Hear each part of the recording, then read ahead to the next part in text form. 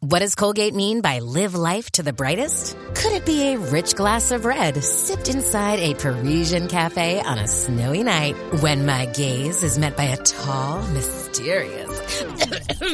I mean, brushing is directed with Colgate Optic White Pro Series toothpaste gives you a visibly whiter smile in just 3 days, so you can live life to the brightest and finish that glass without worrying about teeth stains. Colgate Optic White. Find it at all major retailers.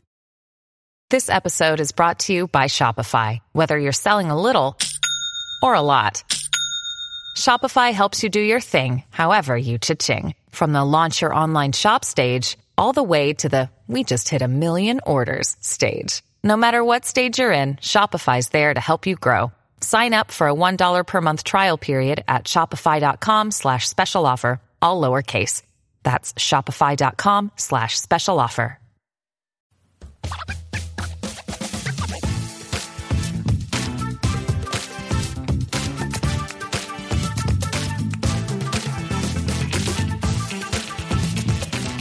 That's right, everybody. Welcome to another episode of Ears Up In Depth, the show that Jeremy and I created specifically to spend more time together.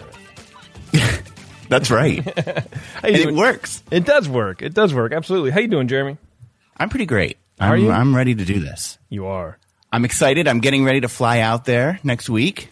Yeah, we're going to be doing 3 hours of live Christmas theme. Well, not really even Christmas theme. I don't know. It's just a Christmas show. But yeah, I guess there are Christmas themes to the show. We're going to do 3 hours of show, actually, and then 2 hours of secret show, which is a lot of drinking.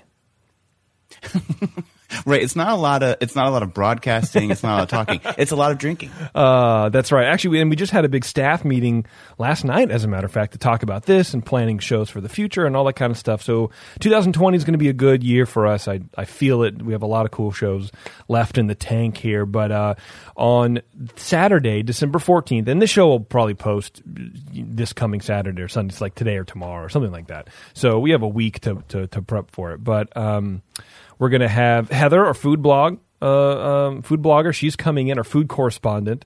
She's going to be coming in live in the studio. She lives in Northern California.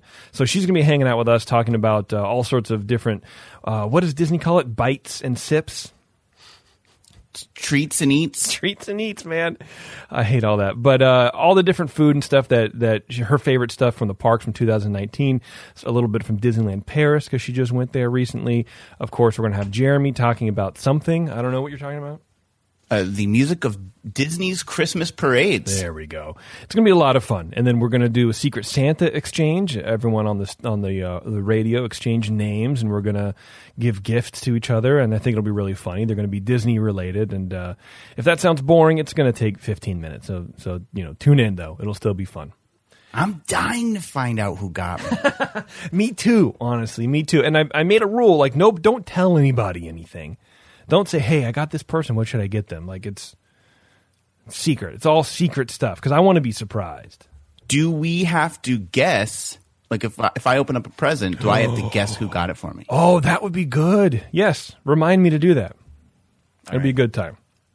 But anyway, I'm looking forward to it, Jeremy. And, we'll have some drinks. It's going to be great. Yeah. Speaking of great, I'm just going to start out because the news I have is essentially breaking news. It just happened a couple days ago. The big news of the week comes from that long-forgotten trading post of Batuu, where the new Star Wars ride opened to much fanfare.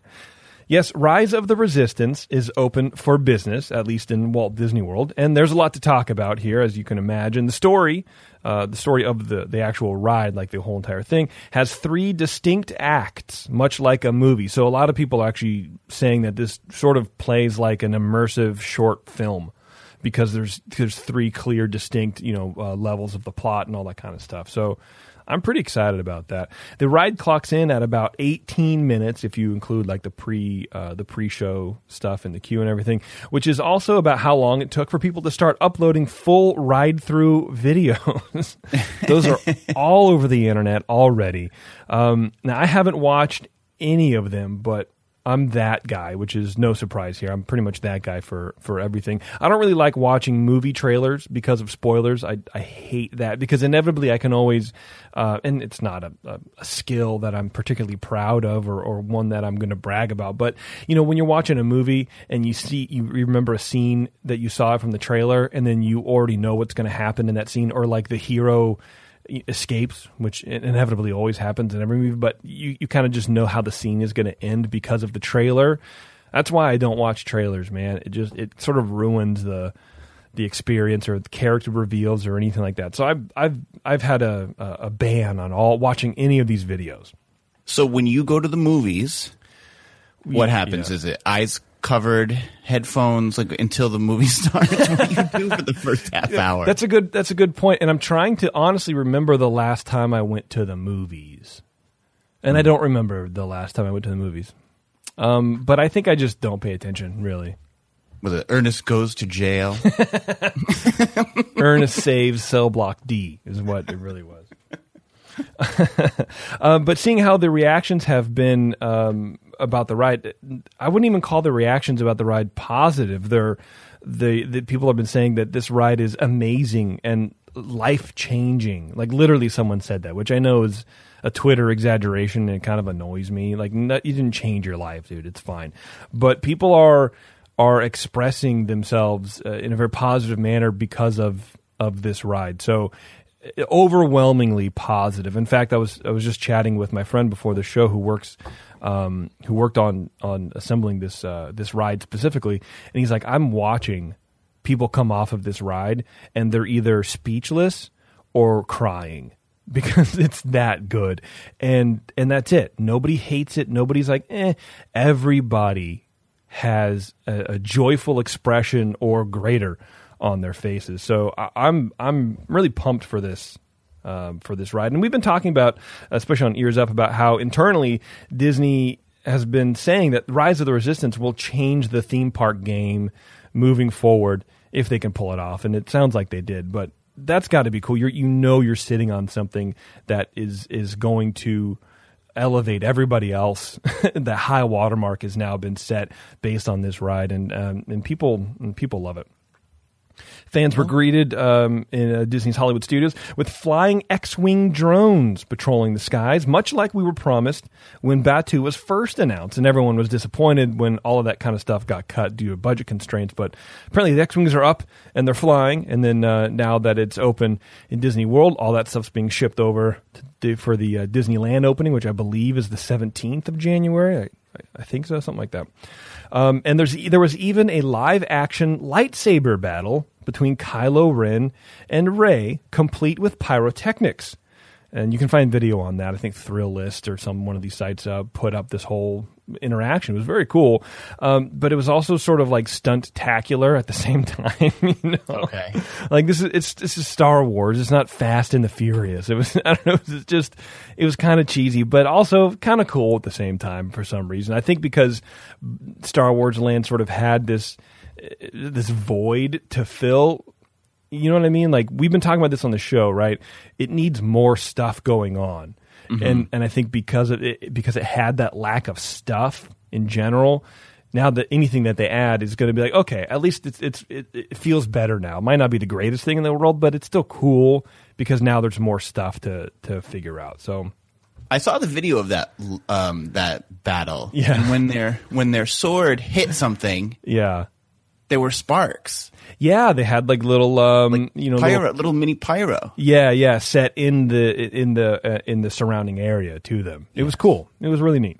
As expected, of course, crowd volumes were high for the opening day, but Disney was able to manage them the best they could by rolling out that virtual queue system that they use for Star Wars Land itself on opening day, via the My Disney app. So you save your spot online, you can go do other stuff, and be guaranteed to experience the ride. And riders were able to use the system successfully. However, even with the control system in place, lines for the ride were pushing 2 hours or more, which isn't really bad considering, right? I mean, it's a brand new ride and you're going to wait on queue for 2 hours.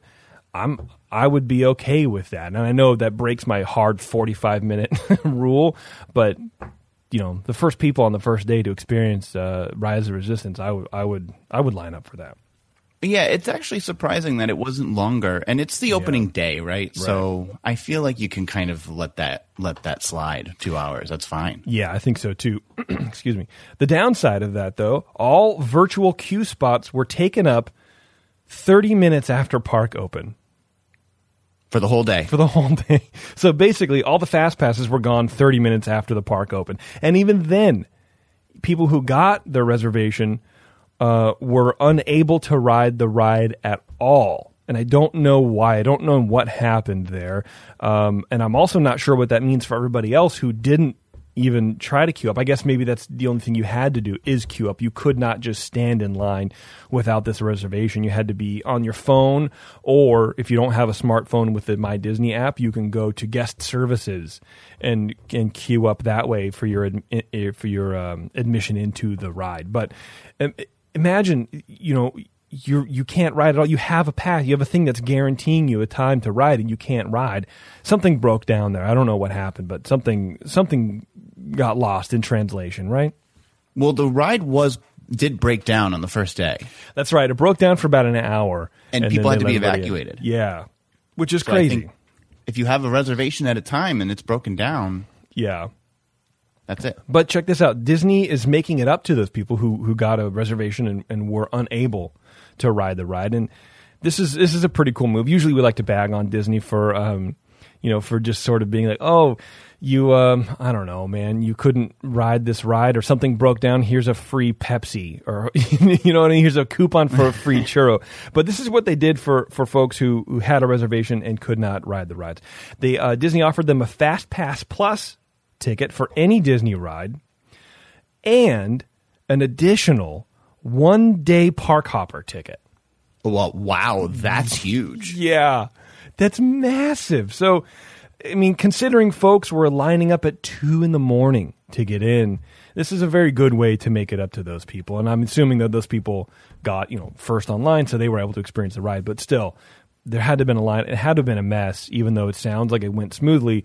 A park hopper, a 1-day park hopper ticket, and a free Fast Pass Plus for any ride, including Rise of the Resistance. So you could queue up, theoretically, ride it again, fire your Fast Pass, and you go again twice.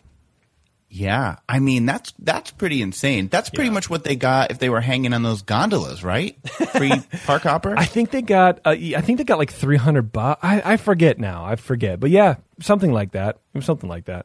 Anyway, Rise of Resistance, it sounds amazing. Everything I've heard about it is good. I've heard nothing bad about it at all.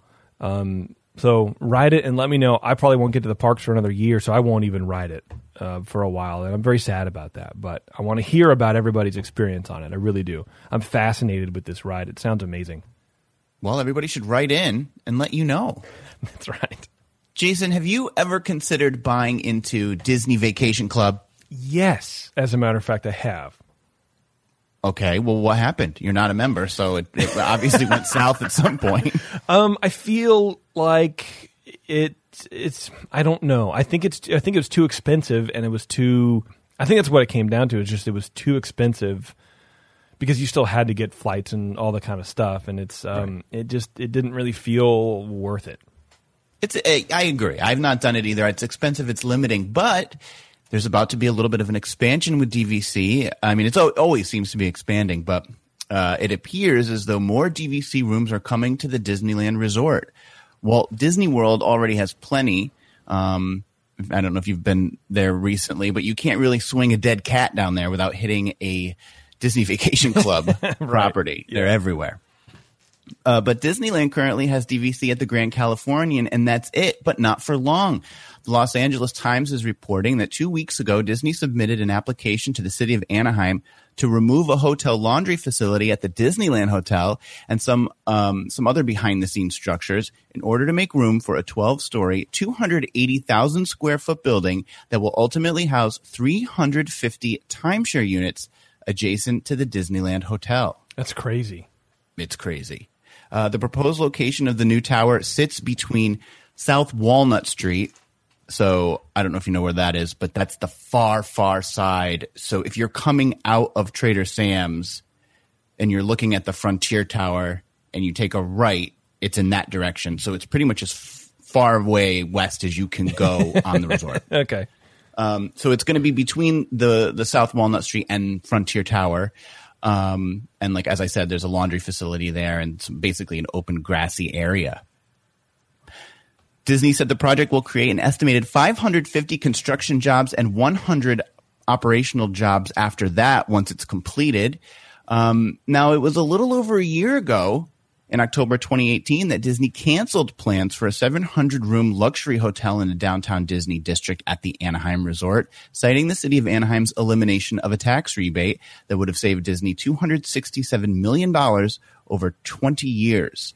So this is obviously not going there. It's not going to be over where the what's that sandwich? Earl of Sandwich place is. That's where that's where the luxury place is going to be. This is clear on the other side. Right. So Disney is back at it again with new plans for places to stay in Anaheim. What's that sandwich place called?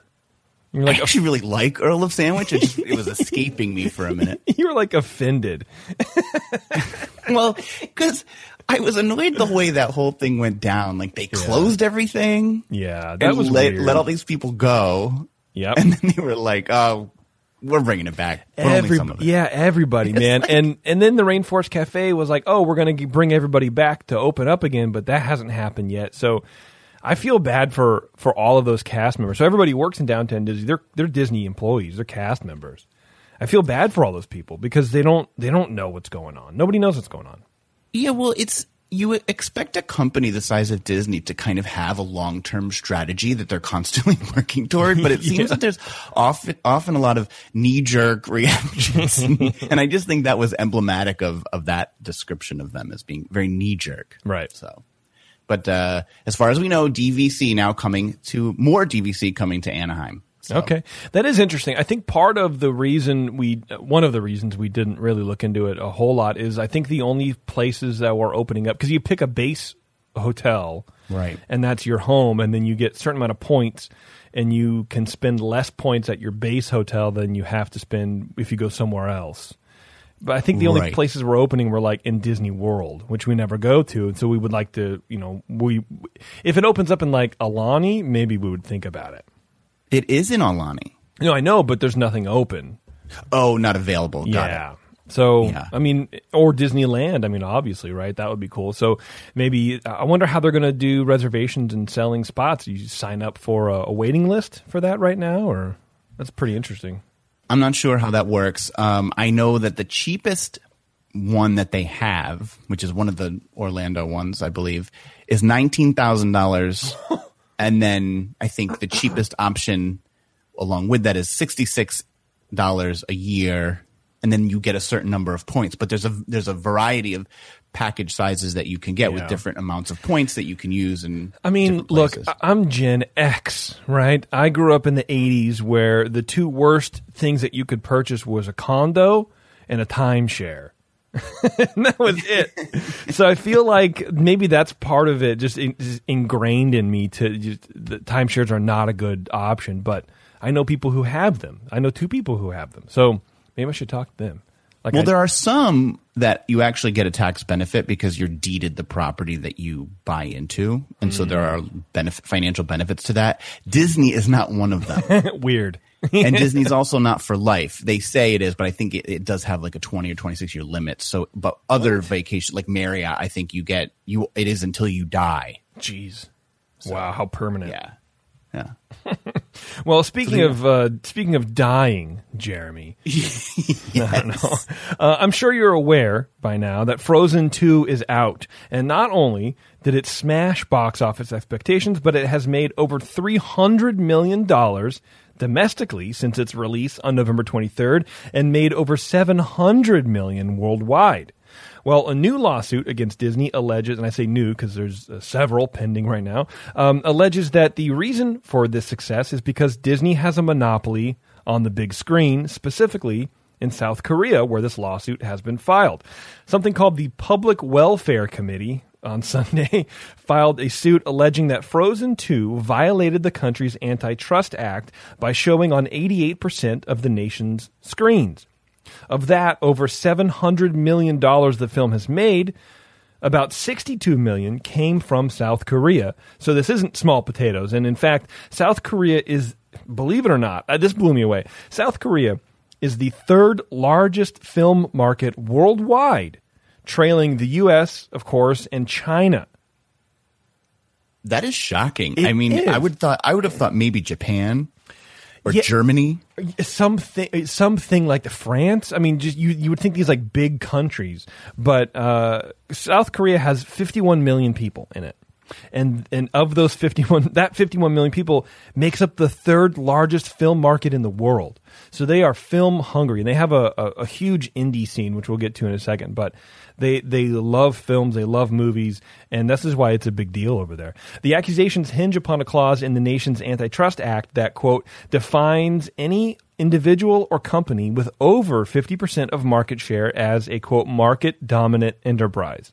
Disney has attempted to monopolize the screens and seek great profit in the short term, restricting the consumer's right to choose, PwC's complaint said. Now, there's no limit in place to the amount of screens a film can occupy in current Korean law, so they're just depending on this Antitrust Act to sort of like self-regulate that. But even then, the method for calculating the percentage of screens showing a particular film isn't even universally accepted. The Korean Film Council, which is run by the state government, puts the screen share of Frozen 2 at 46%, not 88% as originally reported and filed in this lawsuit.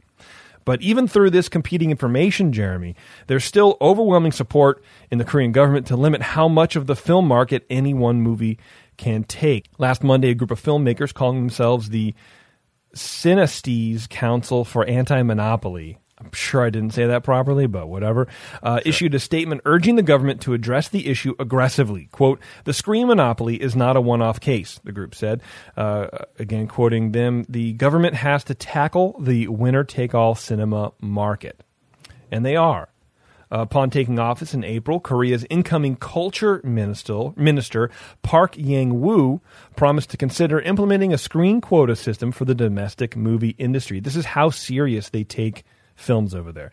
That same month, National Assembly Representative Woo Sang-ho of the ruling Democratic Party of Korea floated a bill that states the percentage of any film being shown at any multiplex theater cannot surpass 50% during prime movie-going hours, which is between 1 p.m. and 11 p.m. And that bill is currently pending in the National Assembly. That is a bill that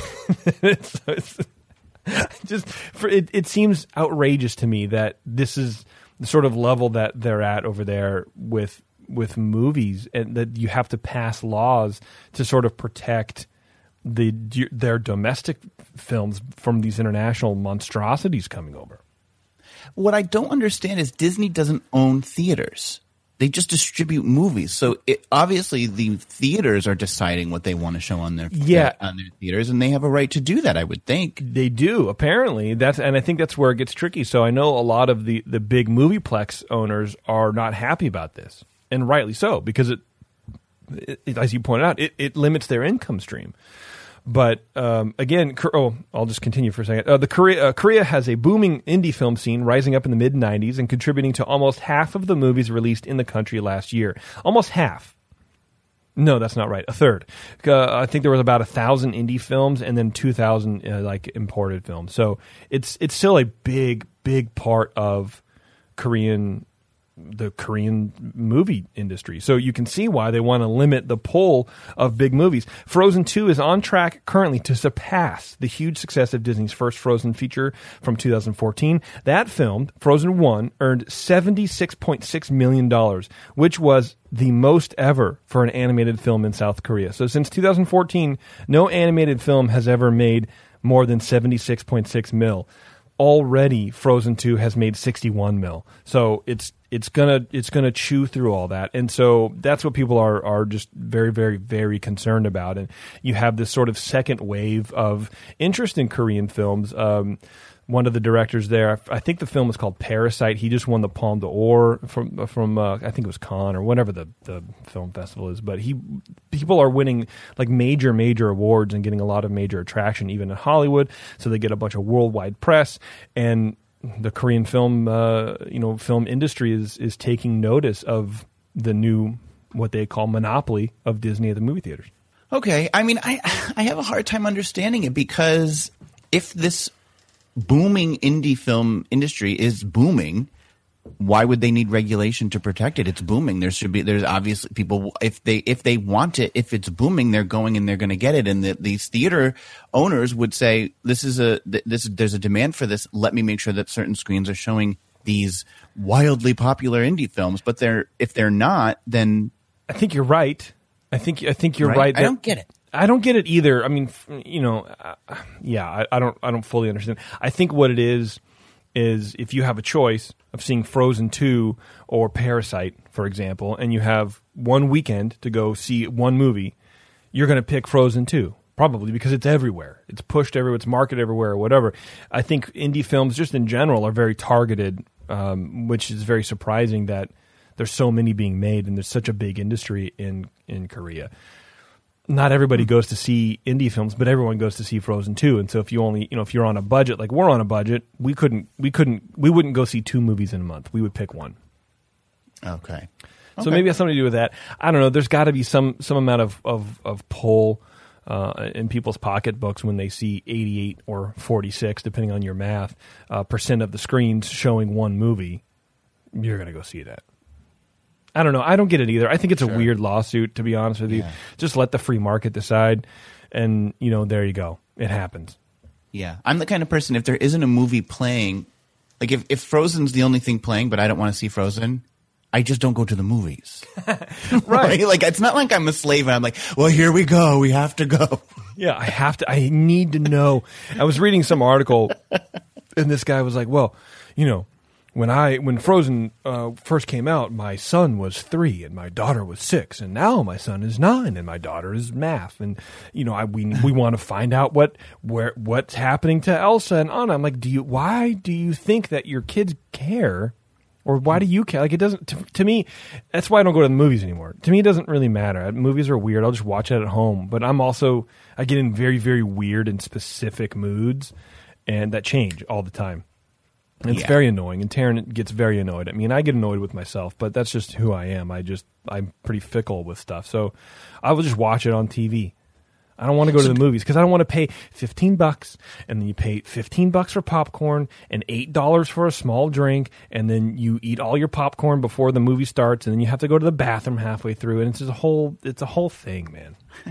So do you have these fans? See, I'm into it because I like the experience of going. Like, we here in New York, What experience? You get the sticky floor syndrome, where you shuffle your feet and it goes, and just sitting next to people coughing or on their phone. Yeah, I love that. You do? No. So I don't know. Maybe this isn't a trend that's caught on there, but there's all these fancy theaters here where you're in a recliner and you can order a Manhattan and you can get like a bucket of champagne at your seat and sit back and enjoy it. And it's wonderful. I mean, you can get tacos in there. There are some theaters like that here. They're like the sort of Alamo Drafthouse model. We have a couple places like that. That's not that fancy. You don't get champagne, or I don't think mixed drinks, but it's like beer and you can order pizza or whatever. That's fine. But last time I had a friend who went, this is years ago, he went to one of these draft houses and got mugged outside of it, and he got his jaw broken. And it was in Oakland, and I'm like, nope, never. And that's who I am. I'm not like afraid of it. But I'm not even gonna bother with it. That place closed down later on. But that was the only place around me that you could do that. So we're so far out here on the East Bay, right? Like there's nothing like that around here. But they exist. But I think closer to the city, which is like an hour and a half away, and I'm not trying to do that. Oh, well, when you come visit me in New Jersey, we're going to go to a fancy movie theater. I would like to. I actually would like to visit New York at some point eventually. All right. Well, we'll get that on the schedule. Right. Did you happen to tune in this week to the Disney Parks live stream of they did the candlelight processional from Epcot on Monday, I think. No, and this is my problem with Disney social media is I didn't see it, and I'm on social media all the time. I didn't see it. Nobody told me. Send me an email. I'm on 1,200 email lists for this stupid company. No one sent me an email. I didn't know about it.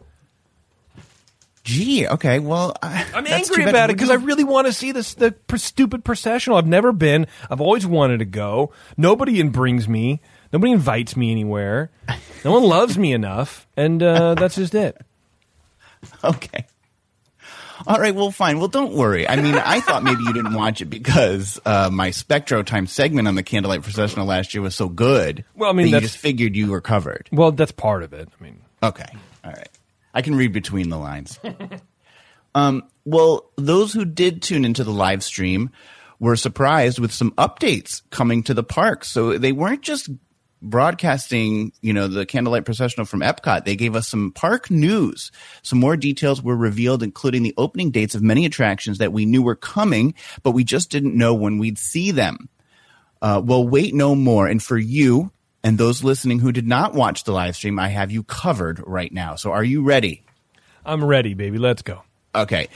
Coming to Disney's Hollywood Studios, Mickey and Minnie's Runaway Railway. Runaway Railway. Have you heard about this? Yeah, I have. I'm excited for it. I think it'll be really cool.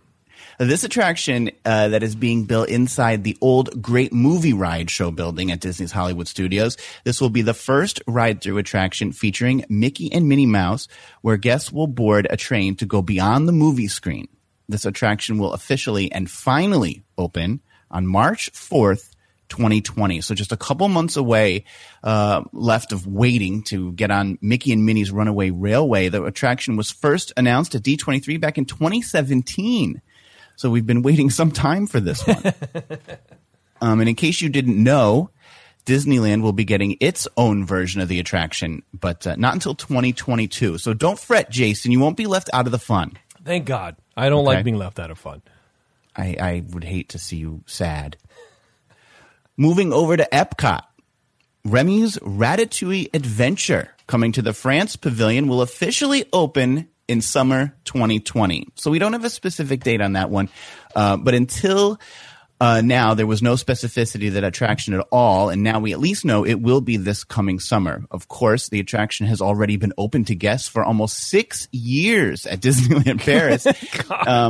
A ride in which guests feel as small as a rat racing around Gusteau's kitchen in Paris from the movie Ratatouille. The France Pavilion at Epcot, one of, in my opinion, the most beautiful, has suffered greatly during the construction of the ride. Recently, all the trees that line the fountains leading up to the theater were removed, I think, detracting from the pavilion's beauty. It's assumed that they were taken away to accommodate the influx of crowds expected when the Remy attraction and the Beauty and the Beast sing-along open. Stop it. If they didn't have a giant influx of people for Rise of the Resistance, they're not going to have so many people for Remy's Ratatouille, remix that they need to pull trees. Stop it. They're literally bulldozing things. Get it out of here. We're gonna need a third gate over here to accommodate everybody. We have a special parking lot. Oh, are you here for Remy's Ratatouille, race? Yes, I am. Okay, well, park here, please. You get preferred parking. Ridiculous. It's very weird. When did that movie come out? 100 years ago? Yeah, a long time ago. And they already have a ride that's open. It seems weird that they would be putting another one in, but I guess what else are you going to do? What else does France have to offer? They should have a winemaking seminar there. It's a very popular attraction in Disneyland Paris. Yeah, I guess. And it is very good. It's trackless. It's got all the screens. Screens. I love those. I don't know. It is still popular even here, just in the sort of zeitgeist of merchandise and the way people talk about it. So, yeah, I guess it makes sense. It's just very weird to me.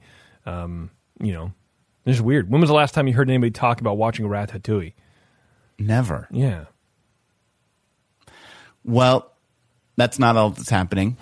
Darn. Even in the France Pavilion, because we now know that on January 17th, 2020, just over a month away, the Beauty and the Beast sing-along will officially open in the France Pavilion as well. Taking place in the Impressions de France Theater, guests will be able to participate in the new movie that will feature narration by Angela Lansbury, who, of course, played Mrs. Potts in the original animated film. Is she still alive? Apparently, yes. God bless her. I love Angela Lansbury. Murder, She Wrote is amazing. Yeah. Thought I'd tell you that. I never really watched that. But I like Really? that song. You've never watched Murder, She Wrote? I've seen an episode. One. That's it? Which one was it? Yeah. Someone died. Okay, weird. As far as I know. Well, January 17th will be a big day at Epcot because in addition to the Beauty and the Beast attraction, Canada Far and Wide, a new Circle Vision 360 film, will make its debut over in the Canada Pavilion.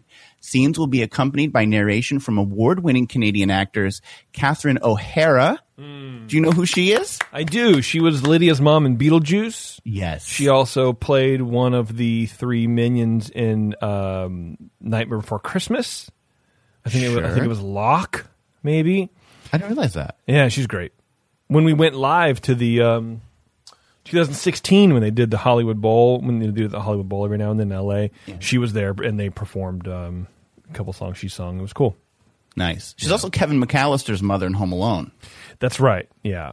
I love her. But more importantly, she's Lydia's mom, Beetlejuice. Yeah. Well, that's number one. Yeah, for obviously.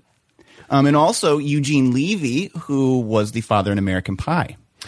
Yes, he was also on SCTV in his early days as a comedian, and Eugene Levy's cool. Well, those visuals will also be complemented by...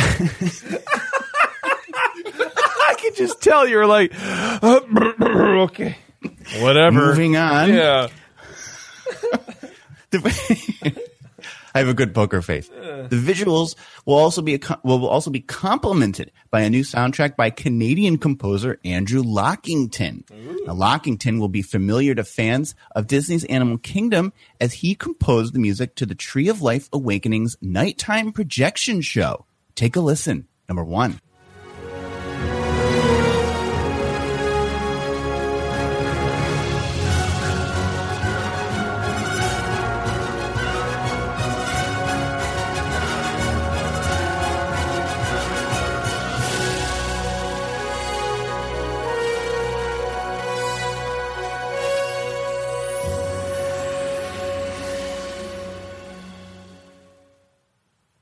Can you feel the majesty? I really can. Like those trumpets, I guess I'm assuming they were trumpets, sort of in that sort of manner. I don't know. It's almost like parade music, but it is very evoking of a grand sort of feeling. It's very big feeling.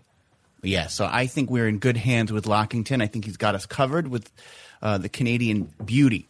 The new film replaces one running since 2006 that featured Martin Short. So we will be bidding adieu to Martin Short, but welcoming our other friends. We did watch that, and it was cool. It was fine. I don't know. Martin Short, I feel like he's just Canadian. He's like the Canadian ambassador. Him and Mike Myers. That's it. I don't know why you need to replace him, but maybe his contract's up. Well, he's a delight. He's He's just most delightful. Canadians are, I find. That's true. Well, the movies don't end there. Over at the Land Pavilion in Future World, or I guess I should say World Nature. That's the new name of that section. The Really? film. Yeah, that World- side. It's going to be. World Nature. Uh-huh. That's the neighborhood. I feel like they reversed some things and left out some words. It doesn't feel very, I don't know, it doesn't roll off the tongue easy. Well, everything there is now World something. Okay. It's World Mad Lib. So you've got World Showcase, World Celebration, World Nature, and World Discovery. See, I think that's all. I think that's everything. World Showcase is just weird enough to work. You know, it's a showcase that. for the world. I like it. I think it's cool. But World Nature, it just that doesn't. It's I don't know. It's just weird. I don't like it. Right. Well, it is coming to World Nature. The film Awesome Planet. That's what's coming. Sorry, you serious? That's I don't know who's doing the names over there. a 14-year-old boy. Awesome Planet. Awesome in World Planet, Nature. man. Yeah. This 10-minute film will feature imagery highlighting Earth's beauty and diversity, along with some in-theater effects, and a musical score by composer Stephen Price. Price will be familiar to audiences for his soundtrack to the movie Gravity. But here's where it's interesting, because Price also scored a Netflix documentary called Our Planet. Mm-hmm. So he's in the planet realm. It's in his gravitational pull, would you say? Yes. Wow. That's in his layers, hemisphere. dude. There you go. So perhaps The soundtrack to Awesome Planet won't be too different from his work on Our Planet. And let's take a listen to what he did over there. Number 2.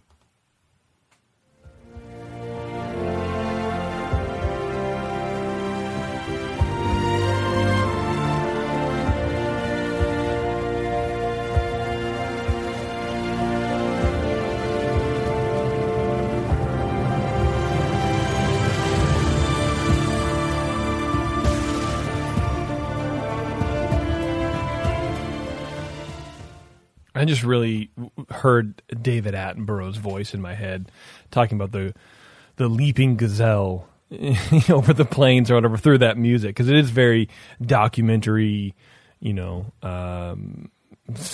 I don't know if that makes sense. Yeah, well, it is a documentary. You can just hear a little bird.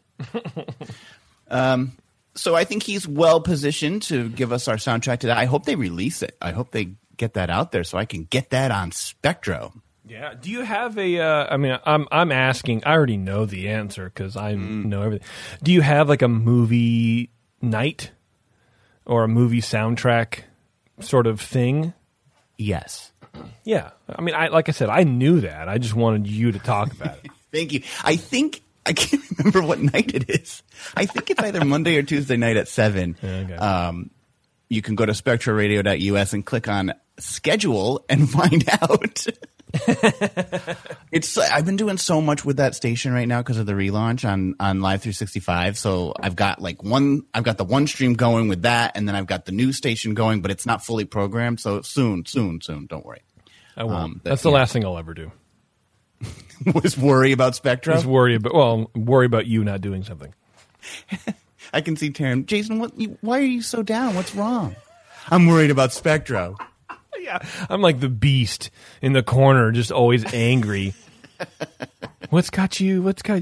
Spectro Radio, I don't understand. What's he doing with this schedule? Will he get it out on time? No, I never do.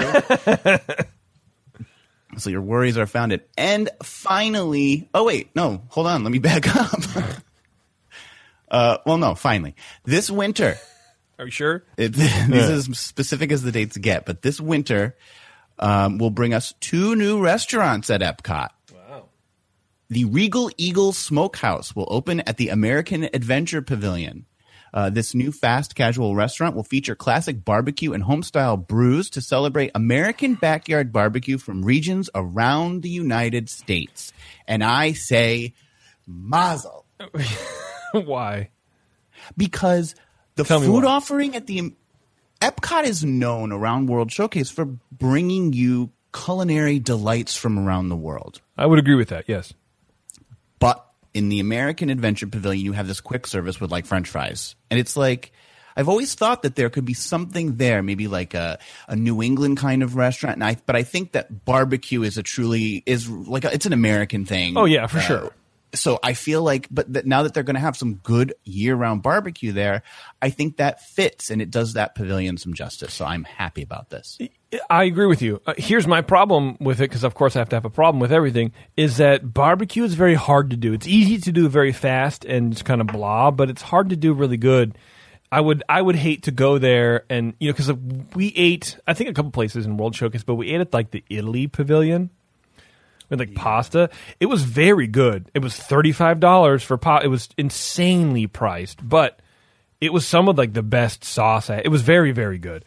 I would hate for the quality over at the barbecue pavilion to not be sort of on that level.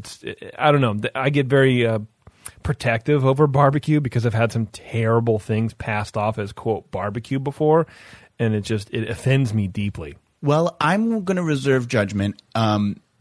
I'm not a barbecue expert, such as yourself. No, clearly. I mean, but they do have barbecue there during the Food and Wine Festival, and I always enjoy it. So I'm hoping that they will, in a more permanent setting, they will be able to do it justice. And I'm rarely disappointed by the Food and World Showcase, so okay. I'm looking forward to this. Maybe that's what we should do when I pick you up next week. We should go get some barbecue out in Berkeley. Let's get some barbecue. There's a couple. Everton Jones is like the classic, like East Bay barbecue spot. It's a little expensive, but is that going to be near San Leandro? We're going to hit San Leandro first. Okay. Potentially. I don't know. We'll see.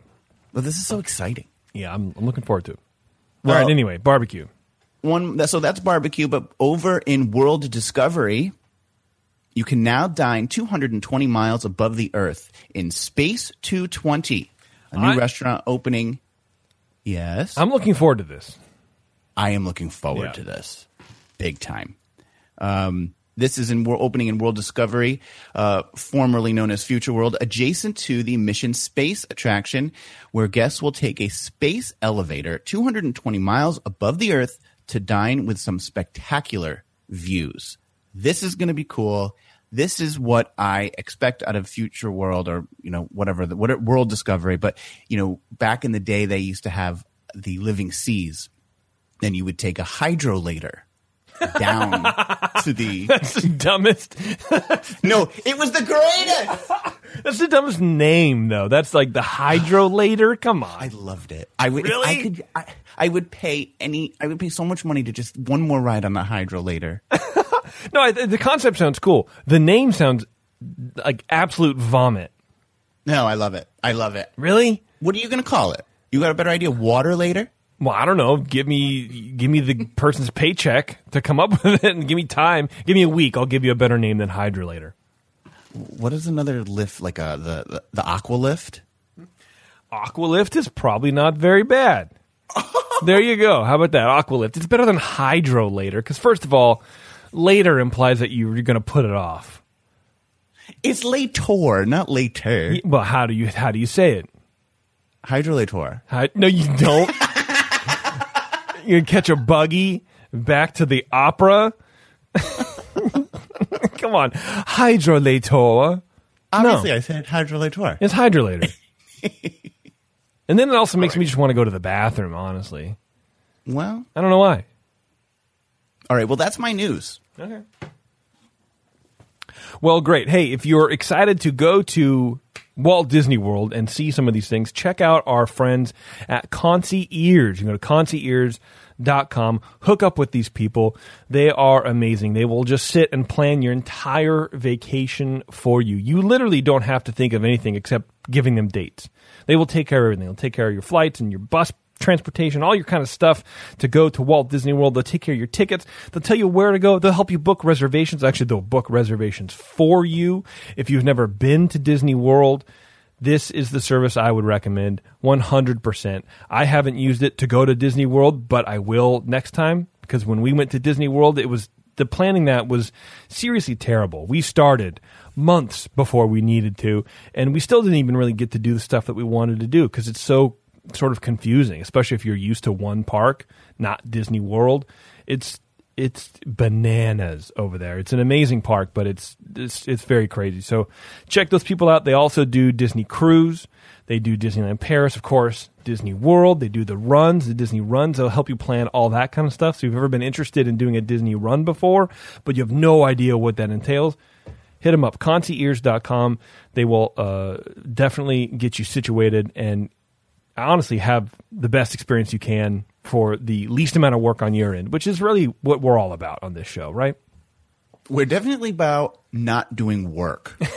Yeah, as we sit here and frantically write and research our own articles. This is us writing, by the way. We're not just reading, Vanity Fair or something. Oh no, we write these. Yeah, that's so for sure. That's why they. In case that wasn't painfully obvious. All right, Jeremy. Well, if that's it, we're just going to get out of here, huh? We're getting out. All right. Thank you very much, everybody, for tuning in to In Depth. We appreciate you being a supporter of this show, as weird as it is. Jeremy, thank you very much for taking time to be weird with me on the show. I'm happy to be weird with you. Thanks, man. There's no one who I'd rather be weird with. There we go. I appreciate that. All right, everybody, thanks a lot for tuning in. And for anybody listening to this before December 14th, we will catch you on the 14th for the Ears Up Christmas special. It's going to be a good time. Don't forget to join our Patreon. $5 a month. You get access to the secret show, not only just to support the show and get another piece of content that we produce, but we are going to be doing a 2-hour secret show after our Christmas special on the 14th. You don't want to miss it. It's going to be a good time. And we're going to be drinking. We're going to have like 6 or 8 different drinks to go through. And I'm going to be posting all of those recipes online on Patreon. So it's definitely worth it. All right, everybody. Thanks a lot for tuning in, and we'll see you next time.